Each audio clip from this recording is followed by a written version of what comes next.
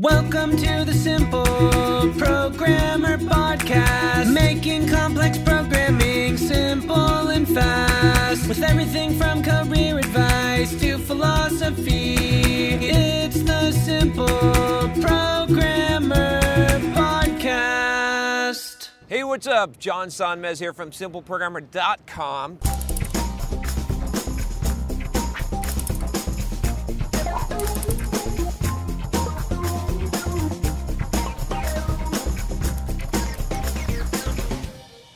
And I have a question about online coding tests. I know a lot of you have been asking me about this, and I did a video on whiteboards, on whiteboard programming interviews. You can check that out here. But this time I want to talk about the online version, online coding tests. These are becoming more popular for evaluating software developers today. A lot of people hate them, a lot of people love them, but I'd say more people hate them.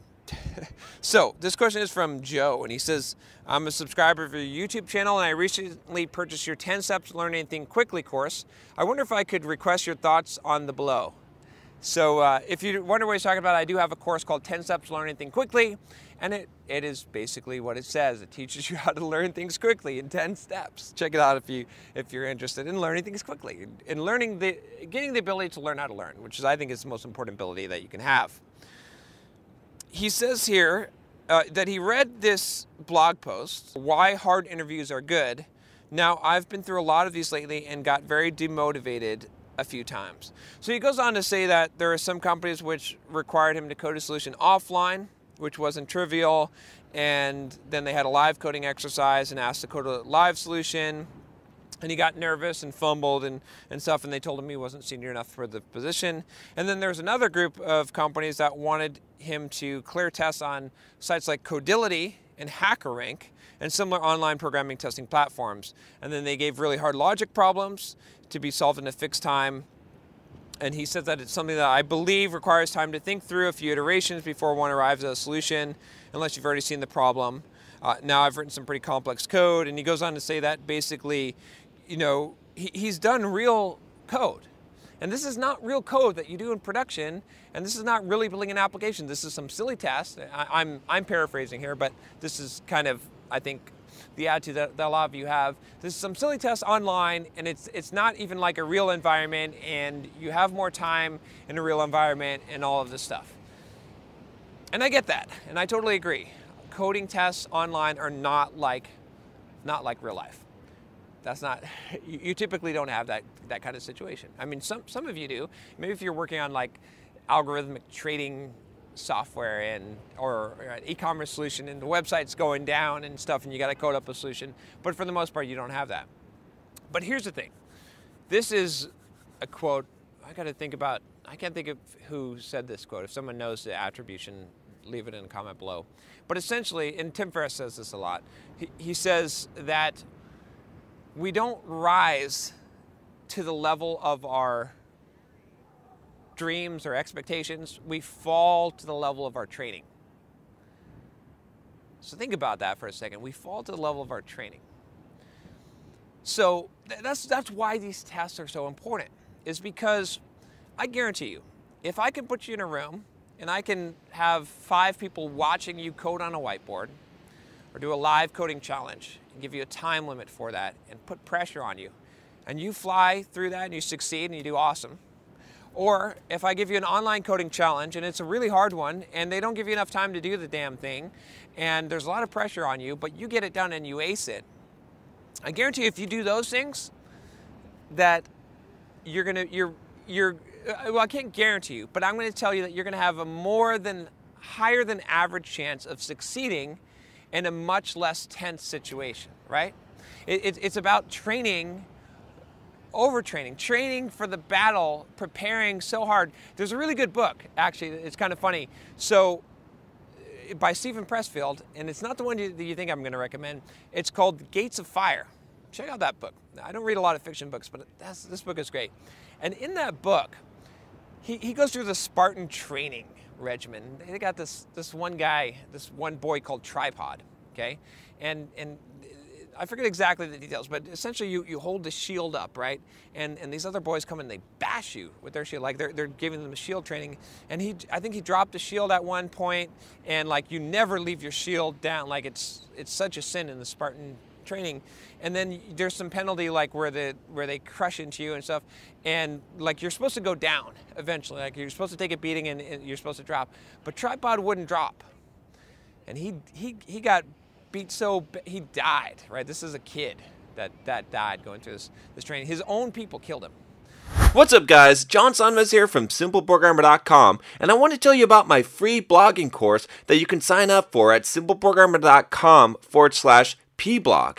Now this free blogging course is going to tell you how to create a blog to boost your career. It's something that you definitely don't want to miss. Thousands of developers have already gone through the course, the free course that you're going to get by email, and have learned how to create a blog to boost their career, to make more money, and even to grow their own side business. It's something that every single developer should do, especially if you're a web developer. You should have your own blog. I'm going to show you exactly how to do it, how to be successful, how to get traffic, everything that you need to know about creating a blog and even making money from it. Just go to simpleprogrammer.com/pblog to sign up now. Once again, it's simpleprogrammer.com/pblog.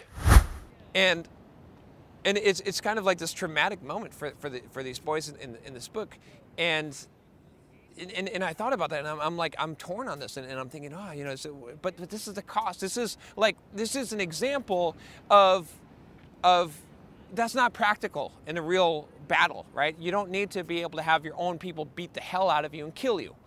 But if you can withstand that, if the other boys, if that's the level of training that you go through, if your level of training is well beyond what you actually need to succeed, then when you're in that high pressure situation, when you're in the actual environment, when you actually do need to perform, you can do it. It's easy. You can accomplish that, right? So that's where you know, I could take this a few different ways, but this is where I'm going to take it today on this is I think that, like, yeah, we can complain about online programming tests, and we could say it's not realistic and whatever, and it doesn't prove anything, but the reality of the situation is that someone who can ace these, and it's not just the skill, it's the wisdom, okay?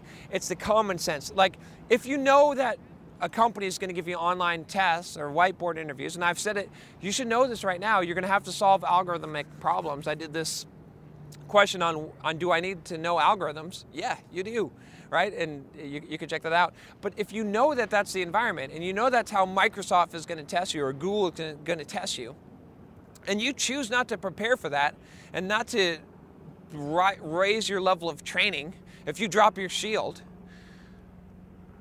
what can I say? It says something about you, right? I'm not trying to be mean, but it says something about you, does it not? Does it not say something about you? Can I not infer some of your character from your inability to prepare for something that you know you should prepare for, that you know is going to happen, and then yet you choose to complain about it?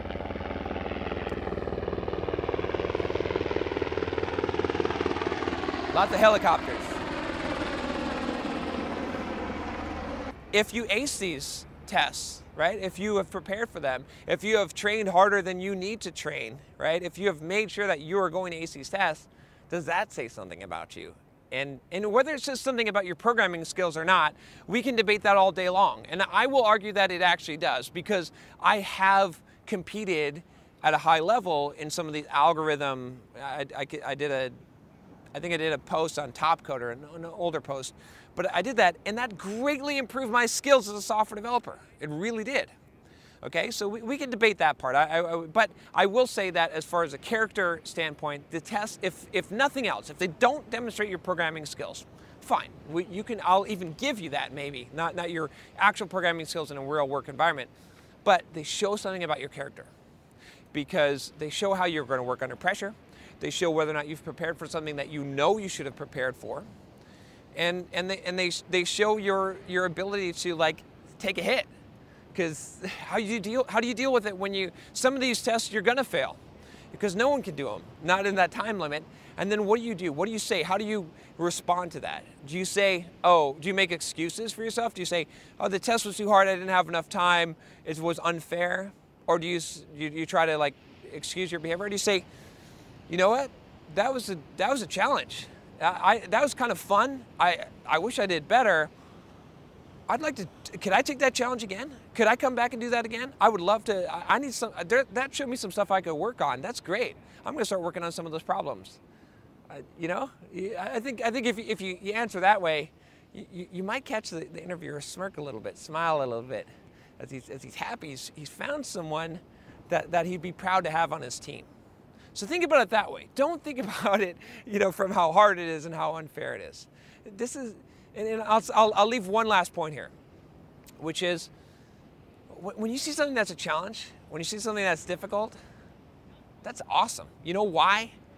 Because that gives you the opportunity to differentiate yourself. The harder the challenge is, the bigger the mountain is to climb, the fewer people that are going to do it. So that gives you the ability to be the person who does it and to get the rewards. It eliminates your competition for you.